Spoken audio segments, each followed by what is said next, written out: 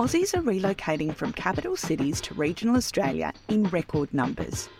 We could give you all the stats about better house prices, all the jobs on offer, and higher levels of happiness, but what's better than hearing from someone who's made the move themselves? Welcome to You Moved Where, the podcast where we interview everyday Aussies who have moved from the city to the country.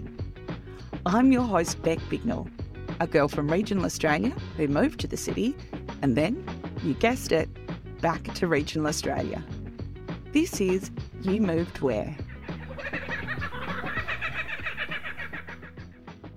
For a young sports-loving kid from Koji, a gold medal was the ultimate dream, and still to this day, the idea of chatting to an actual Olympian is super intimidating, unless it's Giaan Rooney. A proud member of the exclusive gold medal club, Giaan is a household name who is not only known for her amazing achievements in the pool, but also as an esteemed sports commentator and presenter. Despite the street cred, Giaan is the real deal. She's so down to earth you'd be mistaken in thinking she's always had the country in her blood.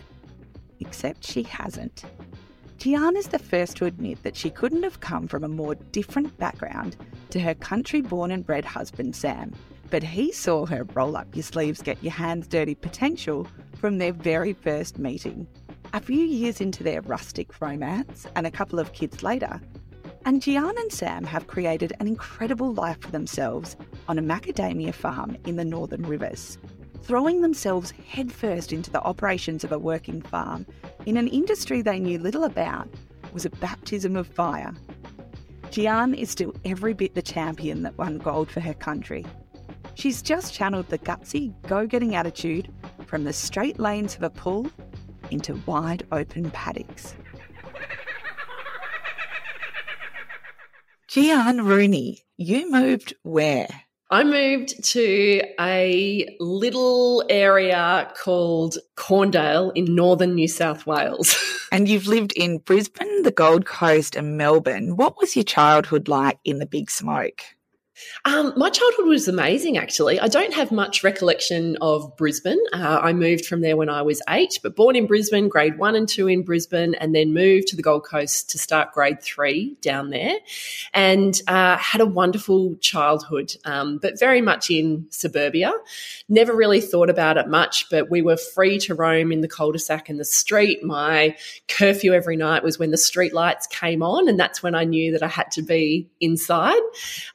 Whereas, very much an outdoorsy, active childhood, and absolutely loved that. So never thought anything about it differently. Obviously, swimming was a huge part of my childhood and my teenage years and my early 20s as well. So I was an elite athlete from 15 years of age, and so it was quite busy quite early. I have absolutely loved every aspect of my life so far. I loved the Gold Coast. I loved Melbourne, but by far my favourite now is our little plot of land in northern New South Wales.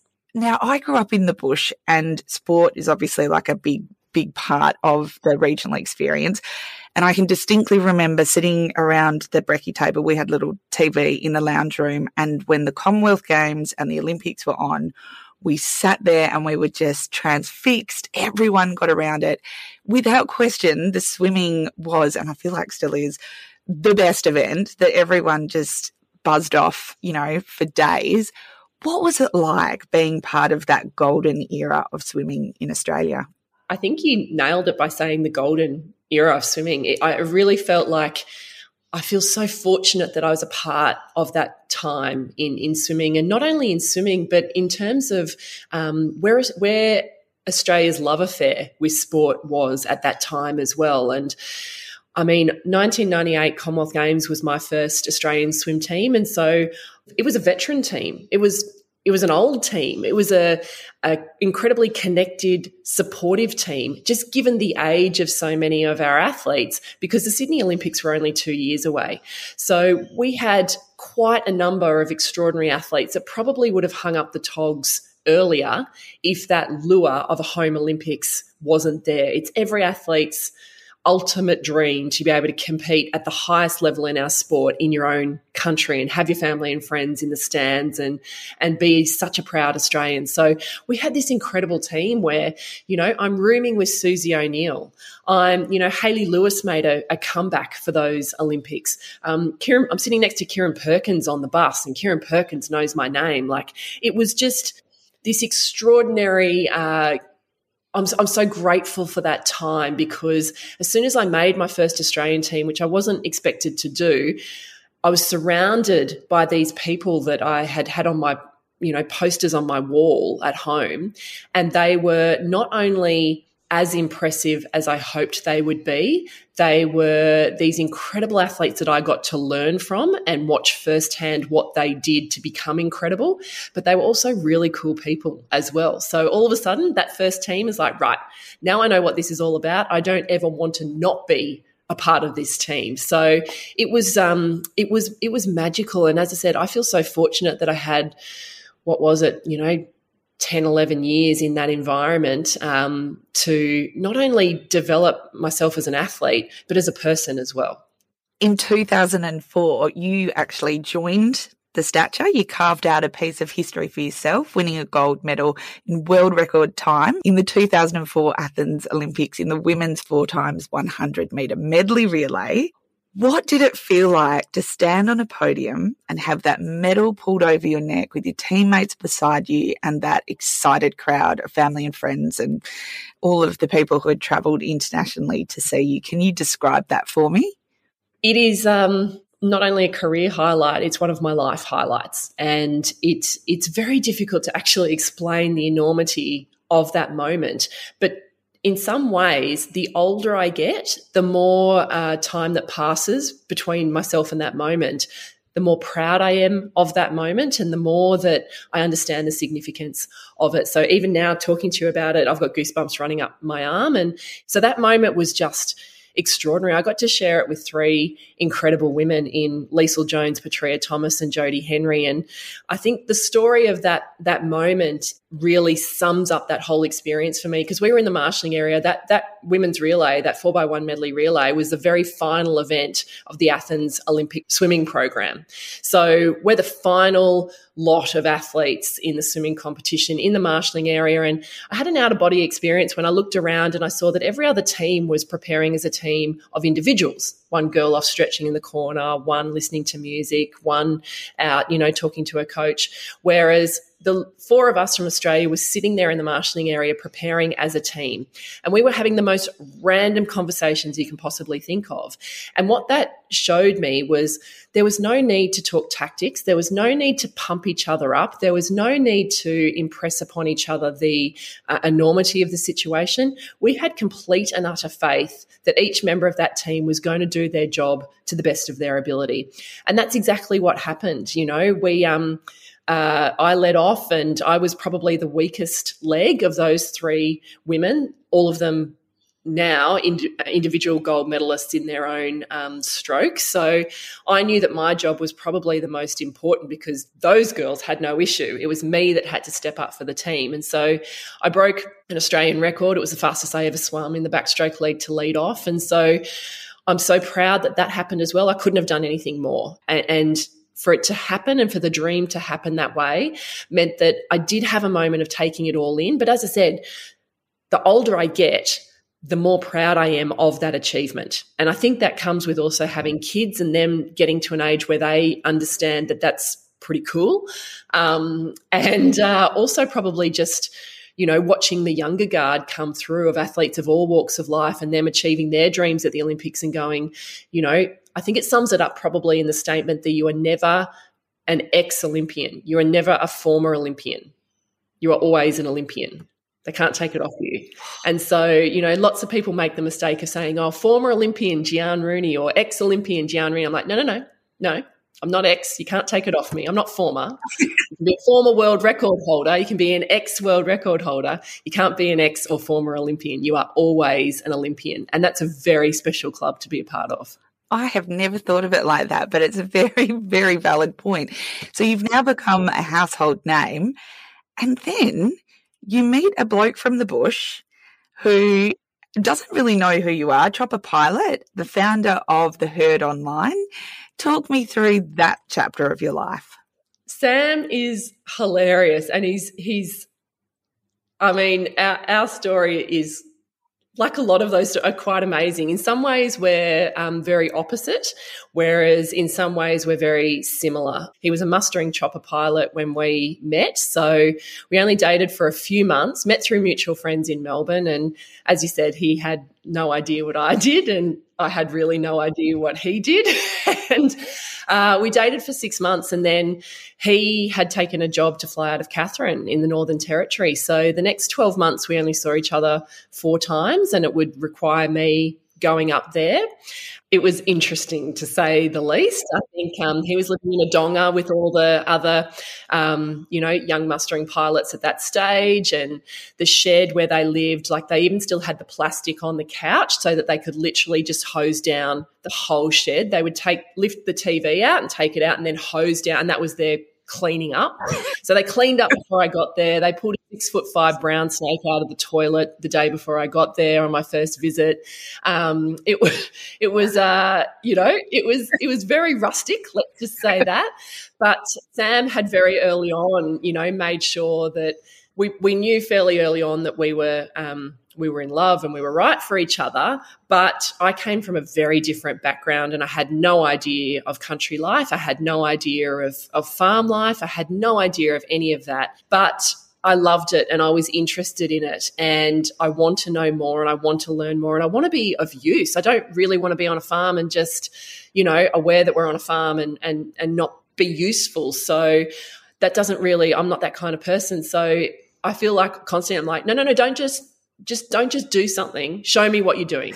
How do I do it? Like, teach me how to do it. So my skills have certainly increased over the last few years. And you've decided in 2020 that you're going to relocate, have a tree change on a macadamia farm. How did that happen?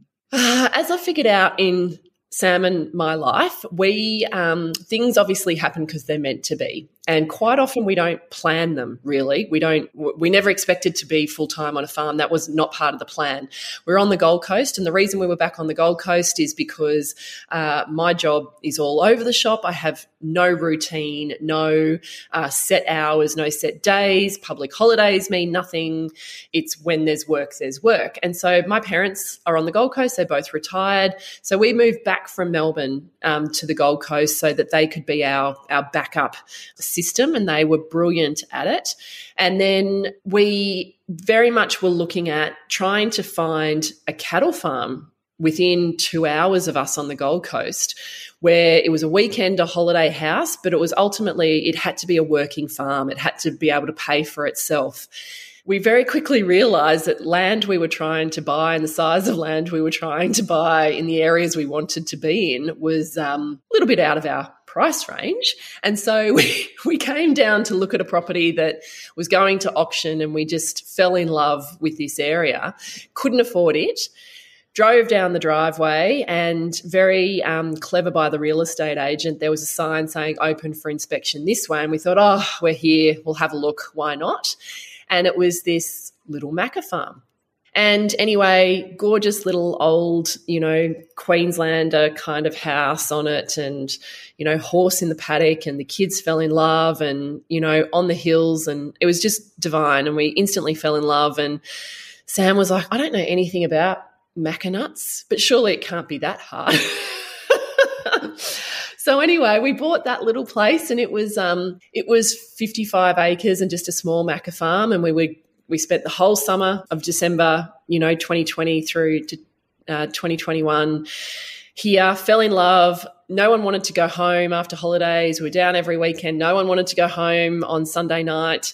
Everyone was just busting to get back to the farm. And then, as it turned out, the property next door to our little farm came up for sale, and it's a proper Macca farm. It used to be all the same farm. There's not even a fence between us.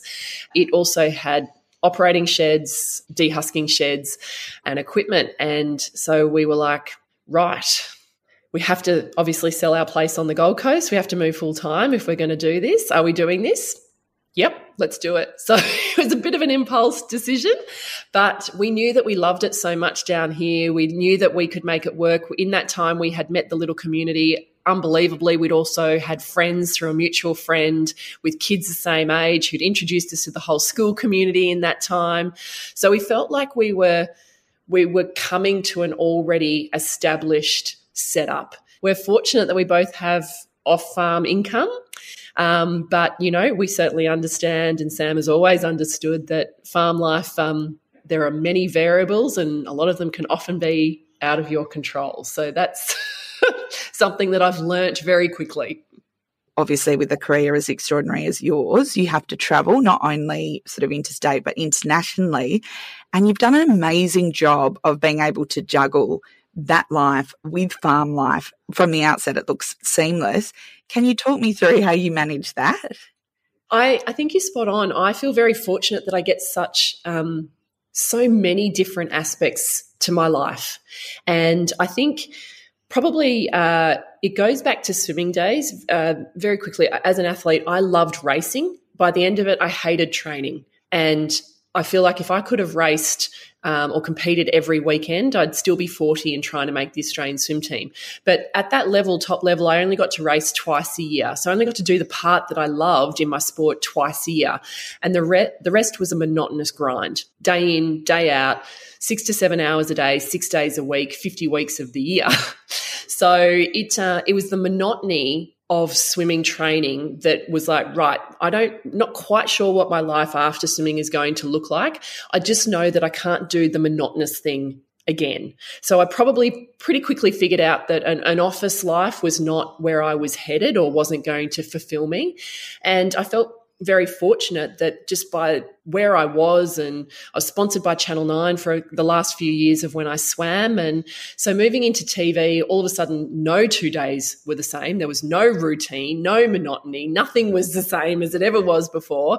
Very much having to learn on the job, think on your feet. But it was the same process that I loved out of racing that I got particularly from doing live TV and to speaking to large groups of people, was this adrenaline rush, this focus on the job at hand, the butterflies in my stomach, that pressure-filled moment, which I had excelled at in my sport. So therefore, I knew that was a strength. And when I found it in my job, if you like, life after, I was like, well, that's a comfort, that a commonality that I take, that I was good at it over here, so surely it should transfer to over here. I still, however many years later, retired in 2006 from the sport of swimming. So I've been out a long time, but it's why I love my job so much, because it still gives me those moments of butterflies in my stomach. It still gives me that feeling of, excitement and adrenaline that I had from the component that I loved in my sport. So I feel very, very grateful that happened so organically.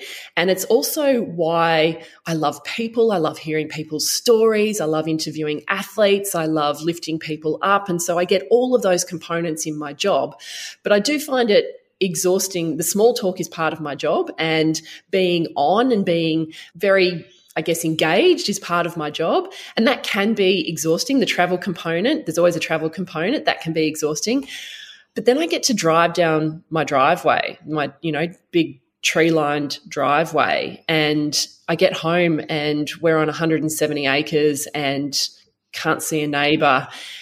And I just feel like it recharges me. It just instantly, I live two very separate lives in a way, and one complements the other absolutely perfectly. So even though, as I said, we didn't devise it that way, we didn't plan it that way, it's actually the perfect setup for me. I get to fulfill both sides of my personality with where I live and how I work. So I'm actually really grateful for that.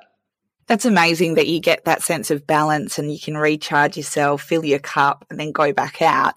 Look, I suppose the perception of the Northern Rivers from other people's point of view is very much hippies and Hemsworths. What do you feel of the community that you live in, and in terms of the landscape and the people, how does that feel for you? It's actually a great question, and one that I would love to talk about, because it was a community that got us here. I mentioned that we had mutual friends. We got to know our previous owners really well that lived on the property while they were setting up their next move. We had a community ready to go when we moved to the farm that we felt very close to and very fortunate about, that we felt like we didn't have to try too hard. It was already in place. I mentioned that we'd had trials and tribulations. I mean, the Northern Rivers has had such a tough last 12 months. We are 25 minutes out of Lismore. Lismore, as we know, suffered not one but two disastrous floods at the end of February and then the end of March last year. It was horrific on a number of levels, but also really levelling as well, because here we are, we're on a hill. You have to come up a hill to get to our place. We get flooded in. Our road coming into our area goes under. We get flooded in. Not a lot of the farm was affected. Our house was dry. You know, we are so fortunate. So watching that all play out in Lismore, 25 minutes down the road, and it really was all playing out on social media, and it was horrific. It was, my family is at this address. Can anyone go and check on them? I haven't heard from them. And then all of a sudden realising that the flood was going so high that there were no street signs anymore. So then it was GPS coordinates. Can anyone get to this location? I can't get a hold of my family.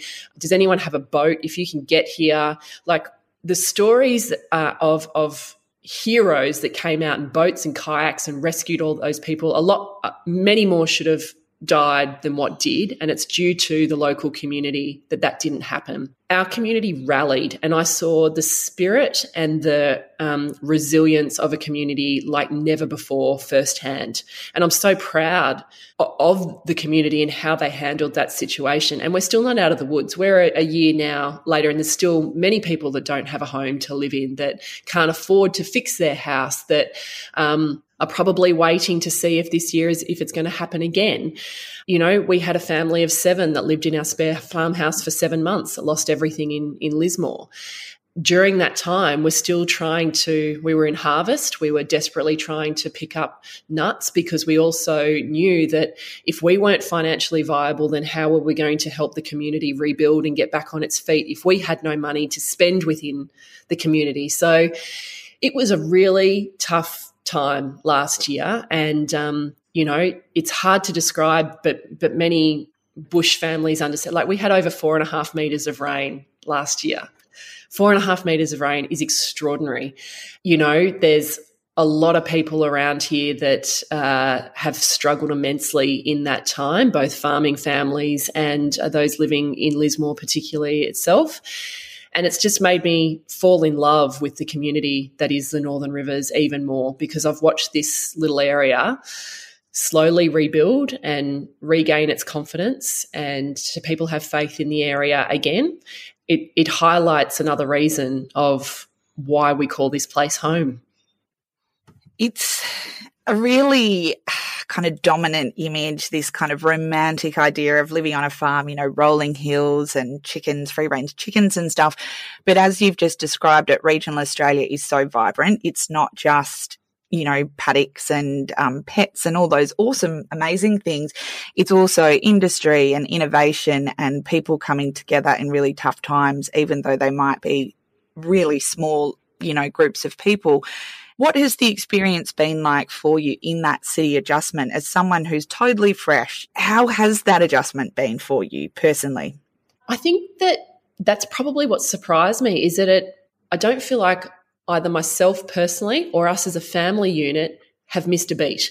And that has surprised me. I expected a lot more hiccups, especially with so many things happening. As I said, who can ever possibly prepare your kids for floods that, you know, and landslides and roads that are, and things like all of those things. How can you prepare anyone for that kind of life that they're not used to? So it surprised me that we, as I said, have not regretted the move for one second. We haven't ever thought about leaving or packing up. It's probably reiterated more than anything else of why we love this area, and that it's not necessarily going to be an easy ride. I mean, 6 years ago, our previous owners were buying water because they were in such a bad drought. So you go from buying water to 5 years later having 4.5 metres of rain in 1 year.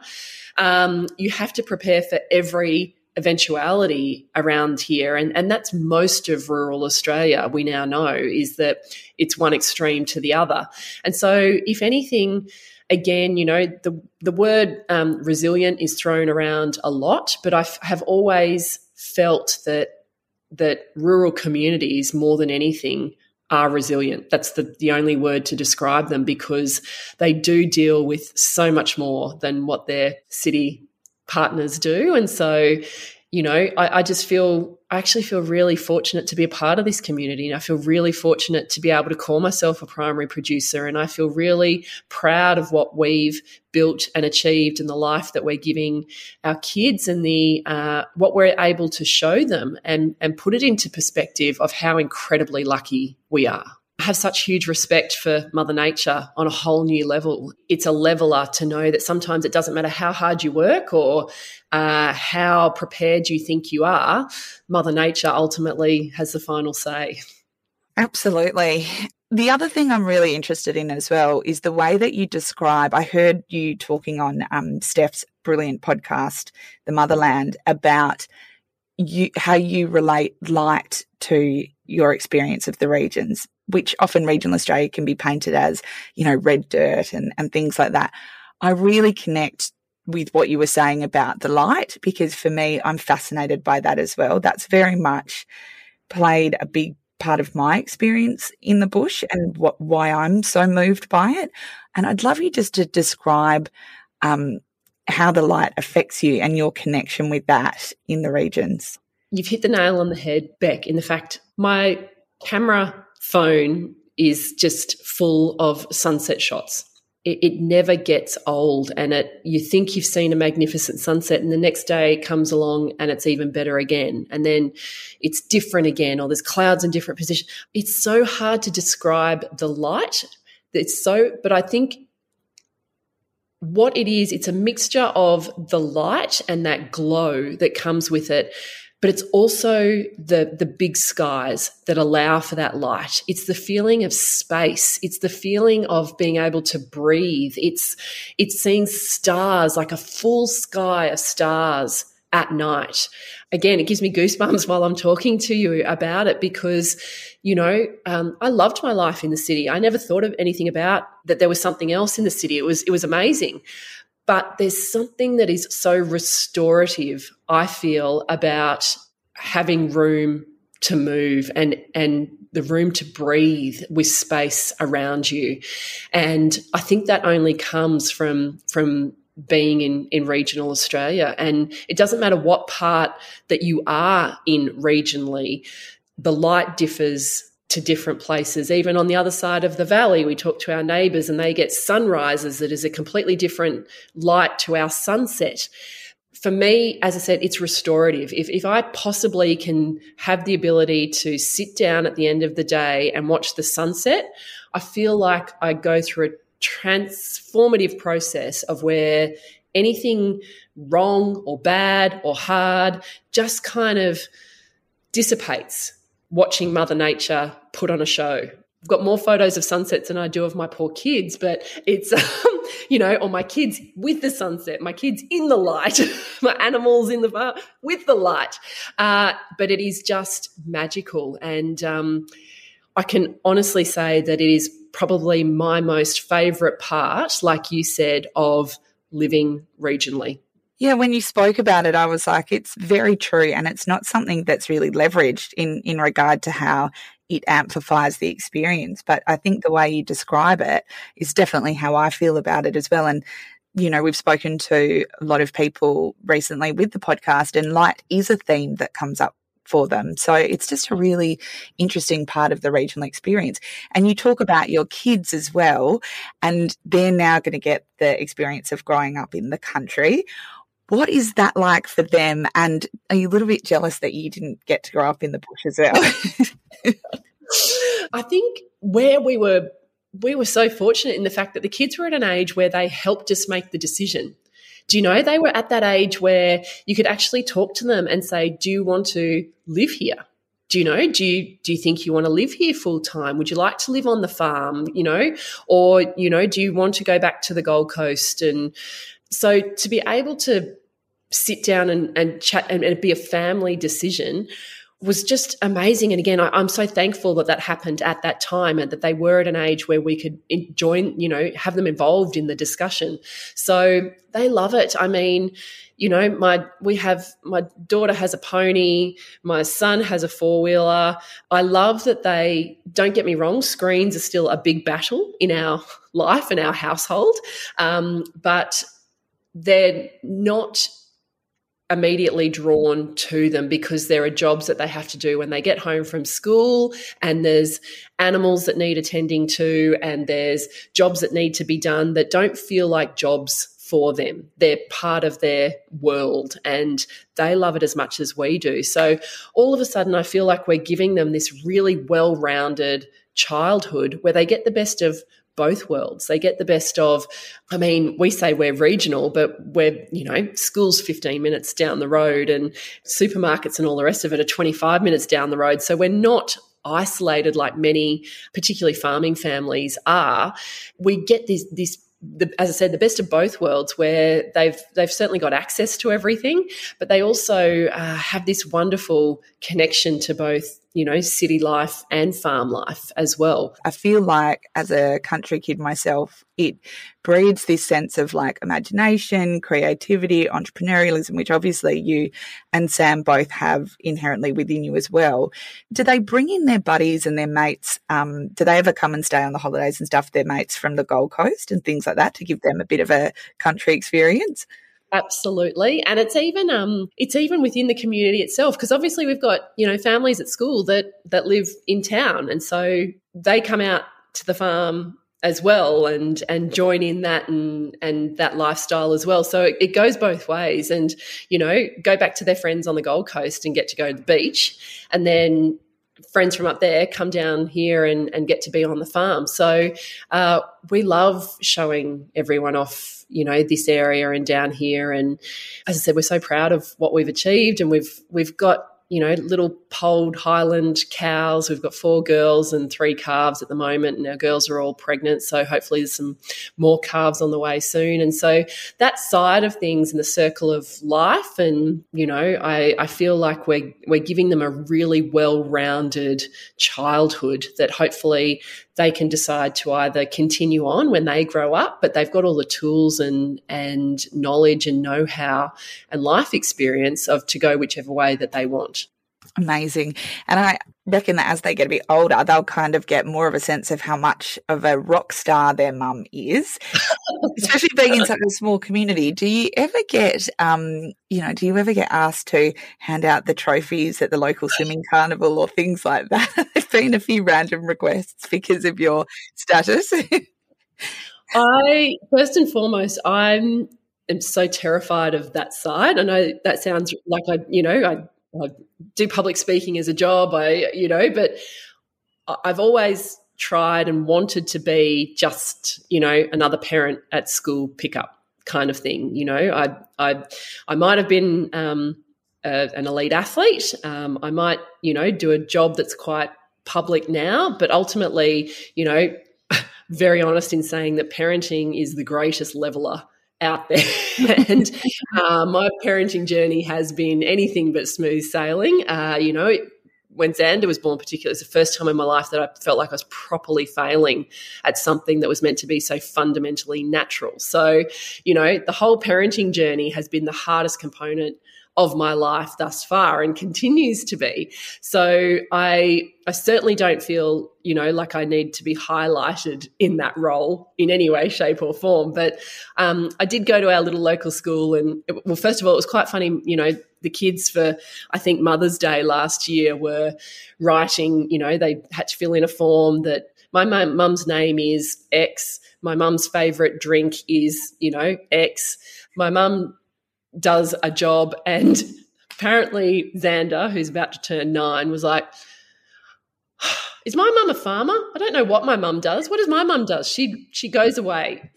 And one of the other kids said, Xander, your mum's a swimmer? So I went, oh, okay, and wrote swimming down, like, so no concept of anything until I just did a little speech at the school about, and, you know, we've got 78 kids in the whole primary school, so it's a good sized school, but it's by no means large, but about how to be better at public speaking and how to use nerves to your advantage and things like that. So just like a little pep talk. And so I brought in that Olympic gold medal, and, you know, that was kind of the thing that connected all the dots for all the different age groups. And ironically, it was the first time my kids had actually seen it. So what do you mean your gold medal's not on display in the pool room? No, it's safe. It's like in the safe in a sunglass case, and she's rusty, and she's looking a little worse for wear, and she's dinged, and she's You've totally shattered my dreams of him being in this big cabinet on display. I absolutely love that. What do you feel like that you've given up, and what do you feel like you've gained in moving to regional Australia? I really honestly don't feel like I've given up anything, you know. Proximity, I mean, there are things that were easier living in the city with my job. My commute to the airport was smaller. My ability to, you know, work at events and things that were close to home was probably much easier. I've obviously don't see some of my great friends as often as I used to. I don't see my parents as often as I used to, and they live 6 minutes around the corner. But everything else has been a gain. Everything else has been a positive. You know, I feel fortunate that instead of those friends that I used to catch up for coffee with on the Gold Coast, they now come and stay for the weekend. So we actually get a lot of quality time, you know, more time in a way, in a sense, and get to properly catch up. So it's all been positives for us. As I said, we haven't regretted it for a second, and we feel like we've gained so much in our life and have such a well-rounded, balanced life that we really enjoy farming. We really enjoy the components of farming. We really enjoy getting our hands dirty and properly, you know, being a primary producer. We love that component of it. The fact that we also love the lifestyle that it affords us is in some ways just a bonus, that the community and the life and the way our family operates, it just all works. And, you know, I think Sam is incredible in the fact that he would be like, you know, his job, he can work from anywhere where there's a phone and Wi-Fi service. But I could always tell that living on the Gold Coast, there was a part of him that was just not fulfilled. And all of a sudden now we all feel fulfilled in our various lives. And that's the kids, and that's Sam and I. And I just don't take that for granted. I never take that for granted because I just can't possibly think of a better place for us to be. And so it just feels like it's right. That's the only way to describe it. It just feels like it's right. And that's pretty special. It's also pretty special to have someone like you with your visibility be able to show just the multi-dimensions of the regional experience. And you mentioned enjoying having the dirt underneath your fingernails when, you know, the rest of Australia sees you as this glamorous TV presenter. I think it's brilliant that you're able to show all the different parts of the experience, because it's not just one or the other. It comes together. And like you said, you can have it all and really have this very fulfilled life.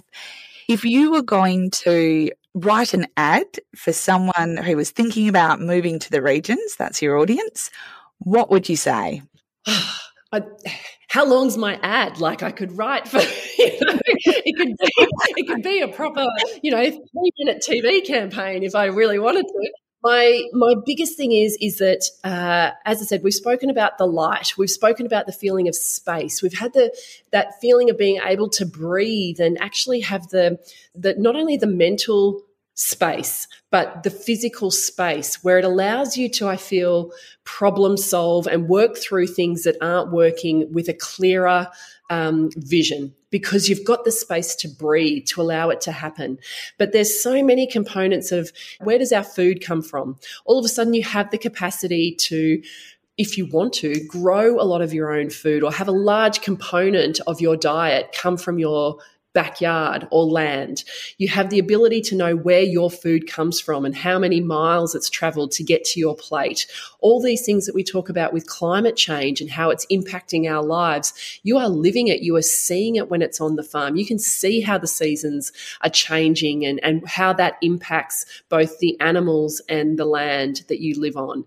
You feel so connected to nature in so many different ways that, I love walking around barefoot in the farm on the grass and the red dirt, and it's either red mud or it's red dirt, and just feeling connected and feeling that we are such a small fish in such a large pond, but that we are all connected, that we as a huge ecosystem all need to rely on each other and look after each other for us to survive. And that is, nothing is more in your face than when you live on the land, when you live rurally. So if you want to understand how we are here, how we came to be, what it takes for us to survive and thrive, then I feel like you must have some connection to nature. And that's what this is. Oh my gosh, I feel like you're a walking ad. We are so lucky to have you, because that was so beautifully put. And if anyone isn't compelled to actually move after hearing that, then I don't know what will get them over the line. Thank you so much for today. It's been just such a pleasure talking to you, and your honesty and perspective is just such a breath of fresh air, especially given the depth of experience and the career that you've had. So thank you so much for your time today. It's been amazing. Oh, I've loved chatting. Anytime I can be an advocate for living rurally, I will absolutely sell it, because I'm pretty sure you can tell that we love it. So thanks for having me. You Moved Where is made on the land of the Kenyang people, with Giaan Rooney joining us from the land of the Widjabul people. We would like to acknowledge the Aboriginal and Torres Strait Islander people as the traditional custodians of the land and pay respects to elders past and present. This episode was produced by Grace Rouvray and hosted by me, Beck Bignell. You can listen back to all our episodes from Season 1 and make sure you follow us so you're the first to hear the next season.